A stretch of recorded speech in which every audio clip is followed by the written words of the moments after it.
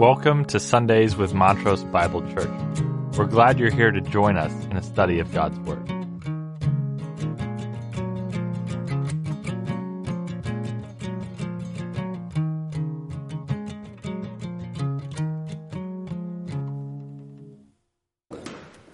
Well, good morning, everyone.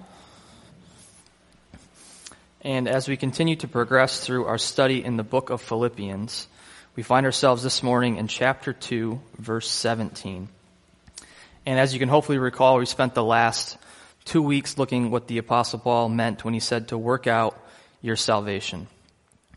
We saw that God's provided the example, the instructions, the means, and the desire to do so. And we're also reminded that as we're going about this process, we must hold fast the word of life.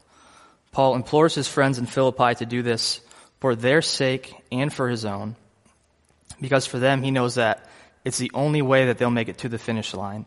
And for himself, he knows that it's the only way that he'll be able to glory, to boast, to be proud in the Philippians at the day of Christ. And as Paul moves along in his letter, we'll see this morning that he's continuing to flesh out this concept of what it means to work out your salvation. And he does so in a very literal manner. He lifts up 3 exemplary models of human flesh that have lived out this calling: himself, Timothy, and Epaphroditus. And over the next few Sundays, we'll be examining the lives of each of these men and observing what it is that we can learn from their examples.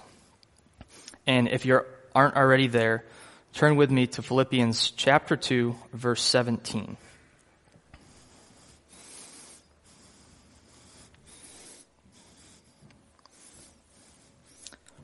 Philippians 2:17 through 30 reads, "But even if I am being poured out as a drink offering upon the sacrifice and service of your faith, I rejoice and share my joy with you all. You too, I urge you, rejoice in the same way and share your joy with me. But I hope in the Lord Jesus to send Timothy to you shortly, so that I also may be encouraged when I learn of your condition. For I have no one else of kindred spirit who will genuinely be concerned for your welfare. For they all seek after their own interests, not those of Christ Jesus. But you know of his proven worth, that he served with me in the furtherance of the gospel like a child serving his father. Therefore I hope to send him immediately, as soon as I see how things go with me. And I trust in the Lord that I myself also will be coming shortly. But I thought it necessary to send to you Epaphroditus, my brother and fellow worker and fellow soldier, who is also your messenger and minister to my need, because he was longing for you all and was distressed because you heard that he was sick. For indeed he was sick to the point of death, but God had mercy on him, and not on him only, but also on me, so that I would not have sorrow upon sorrow. Therefore I have sent him all the more eagerly, so that when you see him again, you may rejoice and I may be less concerned about you. Receive him then in the Lord with all joy, and hold men like him in high regard, because he came close to death for the work of Christ, risking his life to complete what was deficient in your service to me." And this morning we'll be working through this text from 2 different angles. First, we'll be walking through all of verses 17 through 30, so we can properly get an understanding of the big picture that Paul has in mind here. We'll take notice of the natural events that are transpiring and the reasons why Paul makes the decisions that he's making. And then the majority of our study will be spent in verses 17 through 18 as we consider the exemplary model of Paul himself. And if we recall the setting of this letter, we'll remember that the Apostle Paul is once again in prison, this time most likely in Rome. And while he's unsure of what his future sentence might bring, we know from chapter 1 that he's hopeful of being released so that he may continue on for the Philippians, progress and joy in the faith. He's hopeful, yet uncertain. But either way, he's content, because for him to live is Christ and to die is gain. His circumstances do not extinguish his joy, because his joy is found in Christ. If he stays imprisoned, he will rejoice. If he's set free, he will rejoice. If he continues on living, he will rejoice. And even if he's put to death, guess what he will do? Rejoice. And this is not the first time that Paul has reminded the Philippians to rejoice no matter what may come. In the opening lines of this letter, he makes sure that the Philippians don't lose heart and become distressed over his imprisonment, but instead gain courage and praise God because God providentially used the circumstances of Paul's imprisonment to further the progress of the gospel. And as we can see in any number of places throughout this short letter, Paul uses the circumstances of the Philippians' lives, his colleagues' lives, and his own life to encourage the Philippians to rejoice in the Lord always. And as we continue to progress in his epistle, it's easy for us to notice the level of intimacy that Paul has with these believers. He shares with them his physical, mental, emotional, and spiritual state. And after he's filled them in how things are going with him, he also wants to know how things are going with them as well. We see this in verse 19.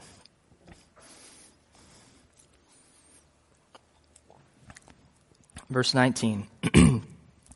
But I hope in the Lord Jesus to send Timothy to you shortly, so that I may also be encouraged when I learn of your condition. He desires to know how his friends at the church in Philippi are doing, but he obviously can't make the journey there himself because he's imprisoned. So he's hoping to send Timothy on his behalf. And he's looking to do this for several reasons. First, Timothy is by his side, so he's easily sendable. Second, Timothy would have been a familiar face to the Philippians, since he was there at the founding of that church. And also, Paul has no one else that he trusts so much. And this leads us to verses 23 through 24, which say, Therefore I, Paul, wish to send Timothy immediately, as soon as I see how things go with me. And I trust in the Lord that I myself also will be coming to you shortly. He's hoping that he can go to Philippi himself to see them in person. But if he can't, his plan is to send Timothy. But before he sends Timothy, he needs to wait and see how things go in regards to his imprisonment and future sentence. Plan A would be to go himself. Plan B is to send Timothy. Yet the unknown time restraints make it difficult to enact either of these plans. So because of this and the growing concern to strengthen and encourage the Philippians, he sends another who can be more easily dispatched. We see this in verse 25. But I thought it necessary to send to you Epaphroditus, my brother and fellow worker and fellow soldier, who was also your messenger and minister to my need, because he was longing for you all and was distressed because you had heard that he was sick. And we know from chapter 4 of this letter that the Philippians sent one of their own, Epaphroditus, to deliver a gift to Paul in Rome. And either somewhere along the journey or once this man got to Paul in Rome, he became very sick, even to the point of death. And news of his illness had made it back to Philippi. Thankfully, as we see in verse 27, Epaphroditus recovered, but being unable to simply call up, text, or email the Philippians his condition, there remains a sense of urgency to ease their distress by letting them know that Epaphroditus is indeed alive and well. So as we can see from our text, the decision was made to send Epaphroditus back to Philippi with Paul's letter in hand so that the church would be able to know of both Paul's condition and Epaphroditus's. Paul urges the church in verse 29 to receive Epaphroditus in the Lord and hold men like him in high regard. And these are the natural events that are playing out in this morning's text. But as one commentator put it, although the stated mission of these men is to bring news of Paul's trial and Epaphroditus' recovery from a near-fatal illness, Paul's implicit motive is to place into the midst of the Philippian congregation men who exemplify Christ-like humility and others-centered concern. And this is just as important for today's churches as it was for the church in the first century AD. The church always has and always will have Christ to look back to as their ultimate example. But oftentimes his example is one we can only follow and mimic in regards to his attitude and not his actual ministry. Philippians 2:5 says, "Have this attitude in yourselves, which was also in Christ Jesus." We're undoubtedly called to follow after the example of Jesus. But there are a lot of aspects of Jesus' earthly ministry that we simply have not been called to replicate. For we can't turn water into wine, we can't heal the paralytic, give sight to the blind, or freedom to the captives. Christ's mission while he was on earth was to offer himself up to bear the sins of many. Our mission is to glorify God while we pursue Christ and drive others to do the same through our lives, words, and actions. We're to have the same attitude, the same mindset that Christ Jesus had, but to walk in his actual footsteps would at times be pointless at best or inappropriate at worst. But the Bible does give us many other templates and figures that we can look up to and follow after. The Apostle Paul gives us 3 in this passage: himself, Timothy, and Epaphroditus. And this morning we'll be looking to Paul's example as he rejoices in and through sacrifice.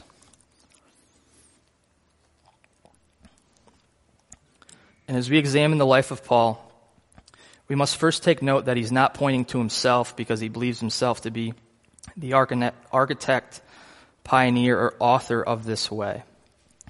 No, what he's after is the same thing we see from him in 1 Corinthians 11:1, where he says, "Be imitators of me, just as I also am of Christ."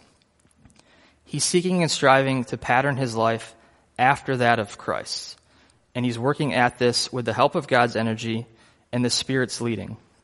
And while he's doing this, Paul's life is continually being refined and molded into the image of Christ. And as he pursues to pattern himself after Christ, his life can also become a pattern for others to follow. He doesn't pour his life out in the same way that Jesus did on the cross, but nonetheless he knows that he's still called to pour his life out for the interests of others, just as Jesus did. And this is what we see in Paul. He's willing to pour himself out. He's willing to sacrifice. He's willing to humbly follow after the example of his Savior, Jesus Christ. And he does all of it with rejoicing. Whatever may come, Paul is determined to rejoice and share his joy with them all. Take another look at verses 17 through 18.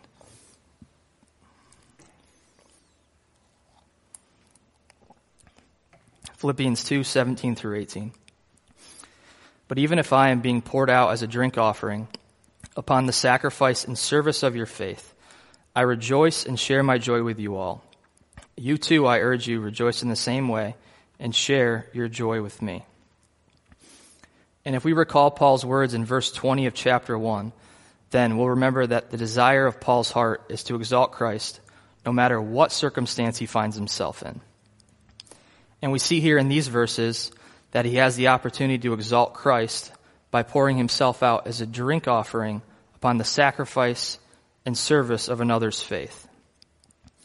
And this phrase, being poured out as a drink offering, it sounds like a very noble, a very Christian thing to do just from the wording of it, even though we probably don't have the faintest idea of what it actually means. And while it is a good, noble, even Christian thing to do, it's also quite helpful to actually understand what Paul is referring to here. For this is something that both the Jews and the pagans of Paul's day would have had a very good understanding of. But I think it's safe to say that this concept of pouring one's life out as a drink offering is one that we don't talk about that often in our modern day lives. And we see this offering frequently used and referred to in the Old Testament. In Genesis 35, Jacob poured a drink offering on the memorial pillar that he set up in Bethel. We see the Lord giving Moses instructions at Mount Sinai on how to make bowls which would be used in the tabernacle for the pouring out of the drink offering. We find instructions on the appropriate occasions and quantities of its usage in Numbers and Leviticus. We can read of individuals in Kings instituting the sacrifice to the Lord. And sadly, we also see pagans and idolaters offering up drink offerings to foreign gods in Jeremiah and other places in Scripture. And while these are only a few passages that speak of the drink offering, they illustrate its use, establishment, and instructions. But what is the meaning behind it and its significance? And John MacArthur answers this question well in one of his sermons on Philippians 2. He says this: in the ancient world of sacrifice, this is typically what would happen. After the animal on the altar had been killed and was being burned up, there was a final sort of capper, a final topping off of that sacrifice, where the offerer came and took wine. Sometimes they used water. Occasionally we even have the illustration of them using honey, but predominantly wine, and pouring wine either on the ground in front of the altar or on top of the burning sacrifice, in which case it would vaporize immediately into steam and go into the air, symbolizing the rising of that sacrifice into the nostrils of the deity for whom it was being offered. John MacArthur continues by saying, so Paul says, I am now offering my life as this final topping off libation or drink offering upon another sacrifice. This is the completion of this full sacrifice. And as we know, whether it be from this study or elsewhere in Scripture, Paul lays it all on the line when it comes to serving Christ. In the past, he's poured himself out for the sake of the gospel. He's continuing to do so in the present, and he will continue to do so in the future. Whether the means would be continued life or even through continued death, he will pour himself out. And he doesn't do so begrudgingly or becomes someone has a gun pointed up against his head, forcing him into it. No, he does so willingly and joyfully. And he does this because he has his eyes fixed on the right target. His heart is aimed at the proper goal. The purpose of his life and actions are to see God glorified, not himself. We see Paul rejoicing in and through sacrifice because he knows that true joy and sacrifice are not self-centered, but rather God-centered. He'll pour himself out in his living or in his dying for the sake of others. And he isn't endeavoring to be put on center stage, noticed, or even praised for his sacrifice. No, despite all he has done, he views himself as being the drink offering poured on top of the Philippians' greater sacrifice and service of faith. He doesn't have the desire or need to be praised for his offering. He isn't looking to receive accolades for being the most faithful person in his ministry. He's content with playing the background, even if that means he barely gets noticed or doesn't even get noticed at all. He's okay with this because he realizes, as we all should, that everything one does should point to Christ, not themselves. And what a simple yet deeply impactful and profound truth we see here in Paul. For what a difference this would make in our ministries and in our day-to-day lives if the sole desire of our hearts was to actually see Christ high and lifted up. Disregarding what it would cost or possibly do to our image and our egos, not desiring any of the praise because we sincerely don't want it. Realizing that it all belongs to God, so we direct it all back to Him and reflect any that we might receive back to Him as well. It put an end to any bickering, backbiting, and complaining because each of us would be able to be content in whatever position God has placed us in within His body. If God has granted that you be His hands, then be the best hands that you can be. If His feet, the best feet. If the eyes, the best eyes. If the mouth, the best mouth. And if we get this right, then it wouldn't matter to any of us where God has put us or what He has gifted us with, because we would each be working together for the express purpose of glorifying Him. There'd be no abuse, no power struggle, no belittling, because none of the focus would be placed on glorifying ourselves, but rather all of it would be directed to God as it should be. And this is the type of example each of us should seek to become. And it's an example that's desperately needed within the church. Our church today and the church of Paul's day as well. And we see here in this text that Paul models it wonderfully. Because surely if someone's sacrifice was to be noticed and mentioned, it would have been Paul's, not the Philippians. He had done so much more and suffered so much more. So some of the praise should have been his, right? For he was especially appointed as an apostle to the Gentiles, His encounter with the risen Christ at his conversion definitely had some details that would outshine one's normal personal testimony. And on top of all of these things, he's the author behind almost half of the books in the New Testament. It seems that if anyone should get a hall pass on being able to receive some praise in regards to their ministry, it should be Paul. But he will have none of it. All glory goes back to God, and as God's bondservant, he is content to go about his master's bidding, whatever that may be, even if it means that he's to spill himself out as a drink offering on top of the sacrifice and service of another's faith. And this brings us to the second lesson that we can learn from Paul here in this passage. He rejoices in and through sacrifice because he knows that true joy and sacrifice are not only to be God-centered rather than self-centered, but also because he knows that they are to be spilled out. Take another look at verse 17.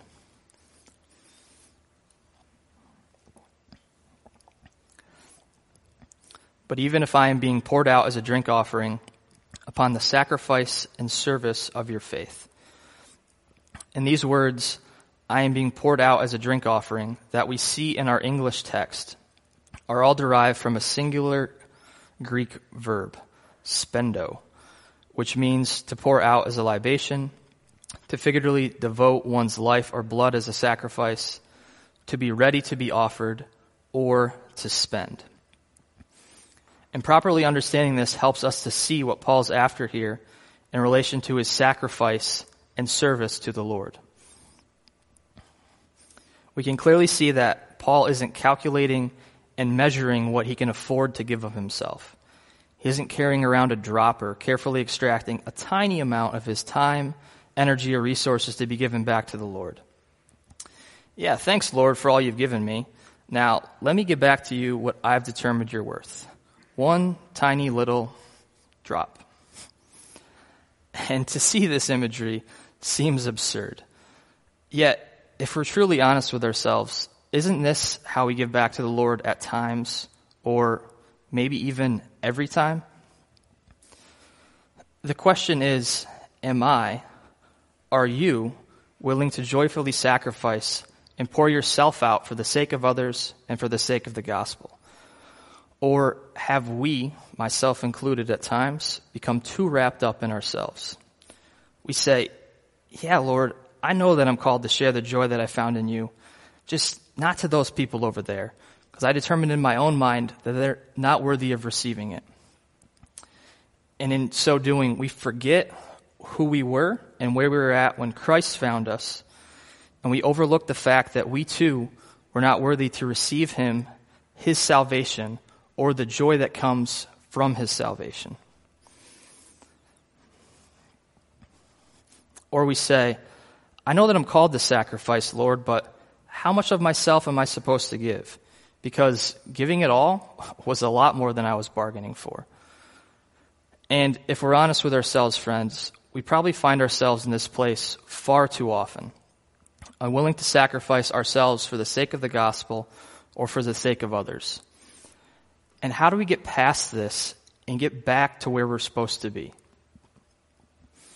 Time and time again, Paul is driving us there. Look to and follow the example set by Jesus, he says. Fuel yourselves up on his power. Never take your eyes off of him. In church, when we find ourselves asking how much sacrifice is enough sacrifice or how much service is too much service, I can think of only two reasons why one would do this. Either because we have disregarded or forgotten the sacrifice that Christ Jesus has made on our behalf, or because we never fully appreciated it in the first place.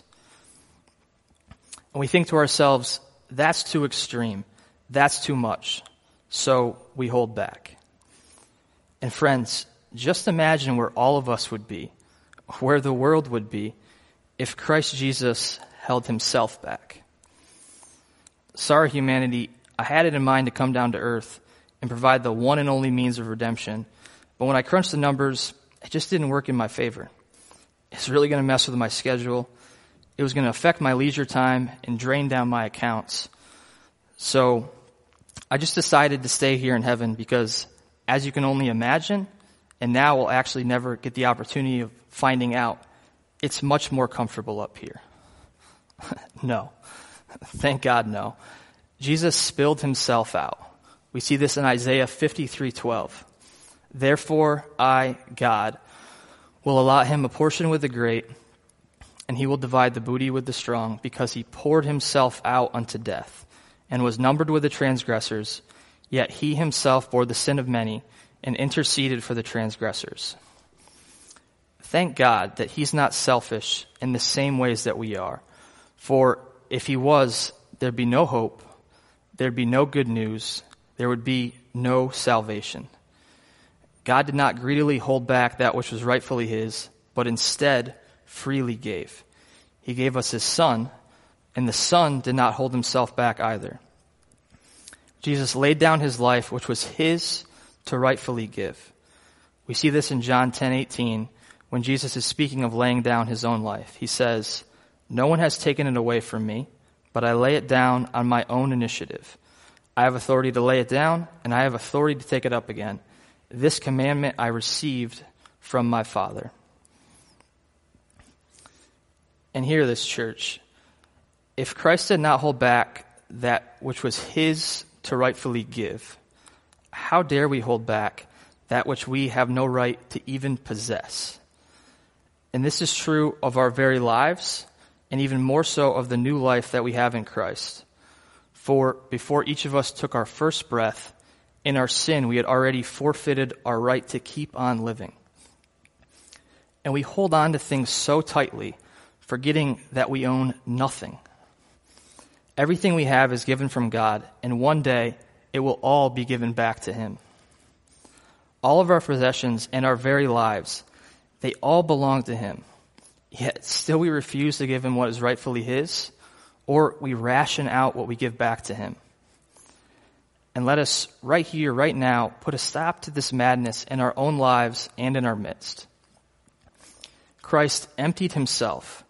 He poured himself out for the sake of others, for your sake, for my sake. And it's time, church, that each of us do the same for his sake as well. Stop trying to measure, calculate, or crunch the numbers on what you can afford to give him. For the only offering that he will accept is your whole life. And if you're unwilling to give that to him, then sadly you'll find out in the hard way, the cost for holding on to your own life will be much greater than what it costs to abandon it. Christ poured himself out for you, so why won't you pour yourself out to him?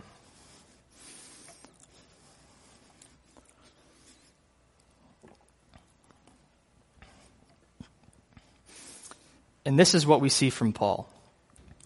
He knows that Christ Jesus poured himself out, so he follows the example of Christ and pours himself out as well. And what a tremendous impact this had on Paul's life.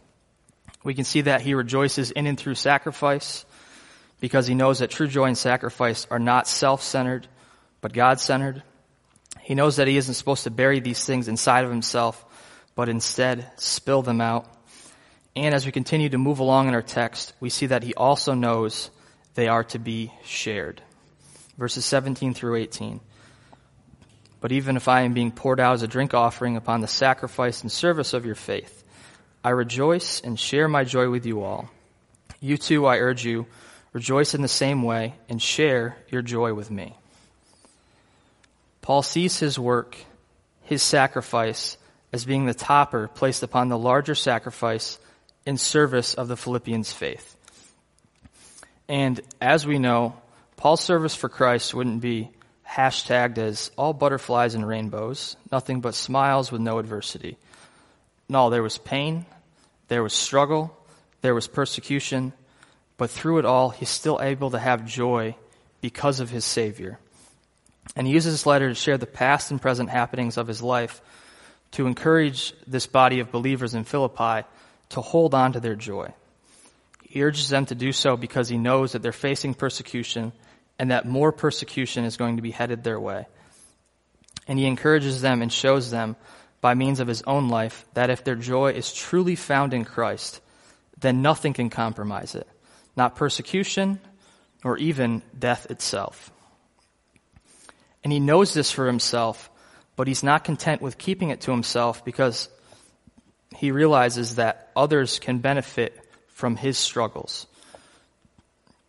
Their faith can be advanced by hearing of the dark places that he had to walk through, all the while knowing that he was never alone. God was with him through the struggle, through the persecution, and through the pain. And these are lessons he learned, yet others can benefit from them and be encouraged not to lose heart and joyfully walk through their own struggles. And he shares with the Philippians that he still rejoices because this joy cannot be taken from him. It cannot be pried out of his hands, beaten out of his back, or plucked from his heart. It doesn't remain there merely in spite of difficult times, but in the midst of, or even because of difficult times. His joy is found in Christ, and he's absolutely convinced that nothing can separate him from the love of Jesus Christ, his Savior.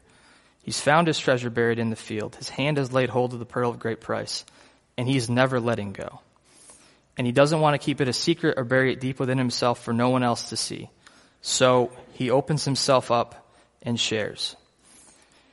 He shares with them about his struggles, and he shares with them that through it all, that he still rejoiced and found joy in the Lord, and so too can they. And he urges them to do so, to rejoice in the same way he rejoices, no matter what may come. And just as he didn't keep his joy locked up inside himself, but shared it with them, they too are to share their joy with him. And as the Philippians are facing their own struggles, what an amazing encouragement Paul's letter must have provided upon receiving it. For if he, through Christ, could joyfully withstand all that was thrown at them, then they too, through Christ, could joyfully persevere. How thankful that they must have been that he was willing to open himself up and share so that they too could share in his joy. And as we sit here 2,000 years removed, the church is still being challenged by Paul's example to rejoice in the Lord always. But in order for this to happen, he first had to share. He had to open up the doors of his life and let other people inside.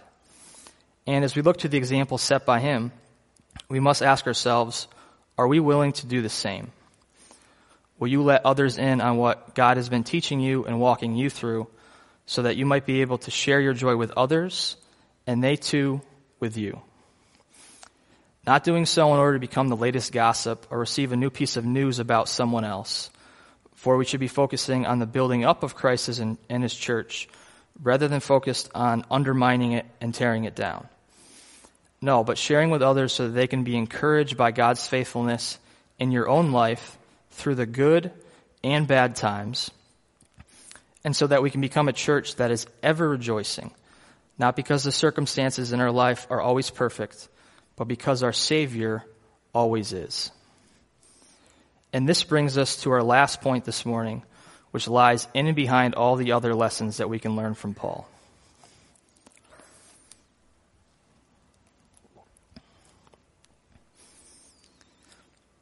We see in this morning's text and all throughout the letter of Philippians, to the Philippians, that the only reason that Paul is able to sacrifice and give so much of himself and rejoice through it all is because his sacrifice and his joy have their source in Christ. And the same is true for all of us today. The only true source that we can go to find joy is the Lord. This is equally true in the highs and lows of life. When life is going swell, the only true source of joy is the Lord. When life isn't going as you expected it to go, the only true source of joy is the Lord. And our rejoicing in our sacrifice won't be God-centered if it isn't sourced in Christ.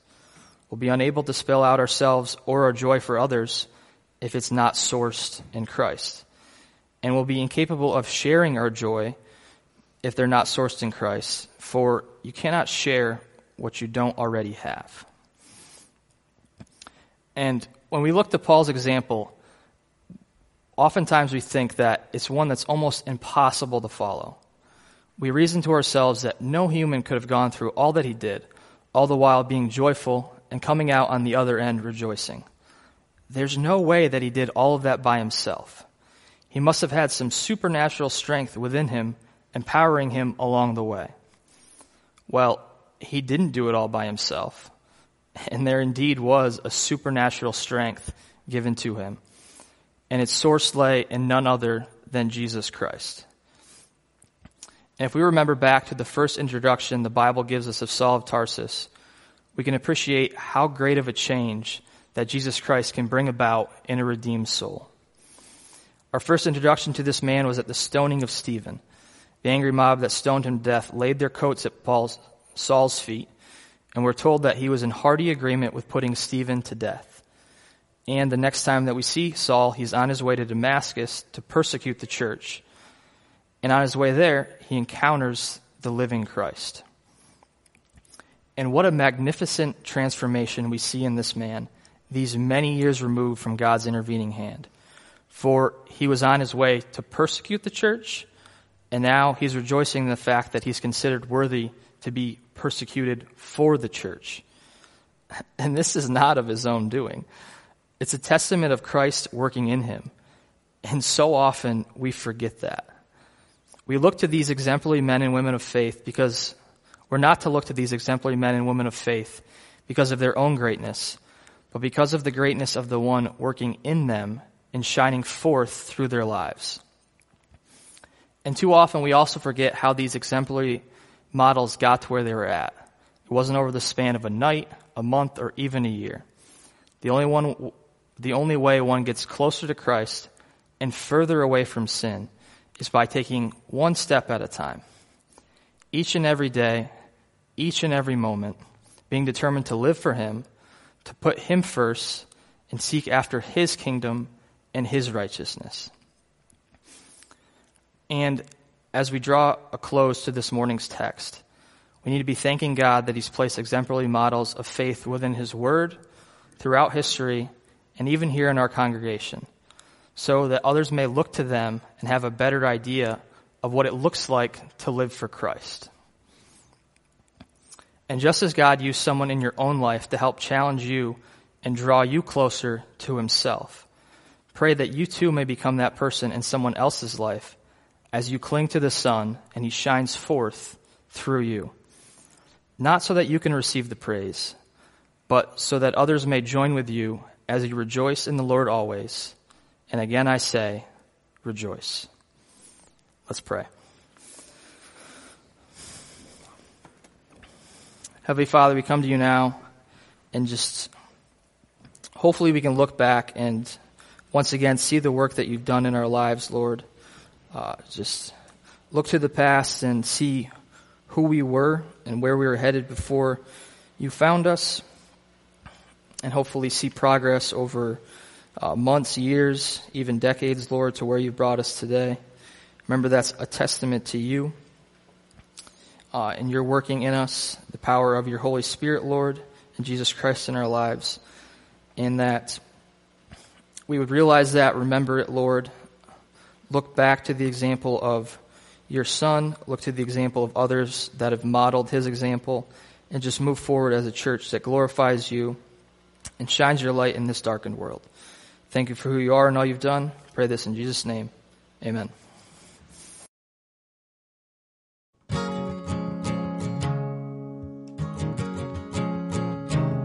We trust you were challenged by the word of the Lord and invite you to join us again.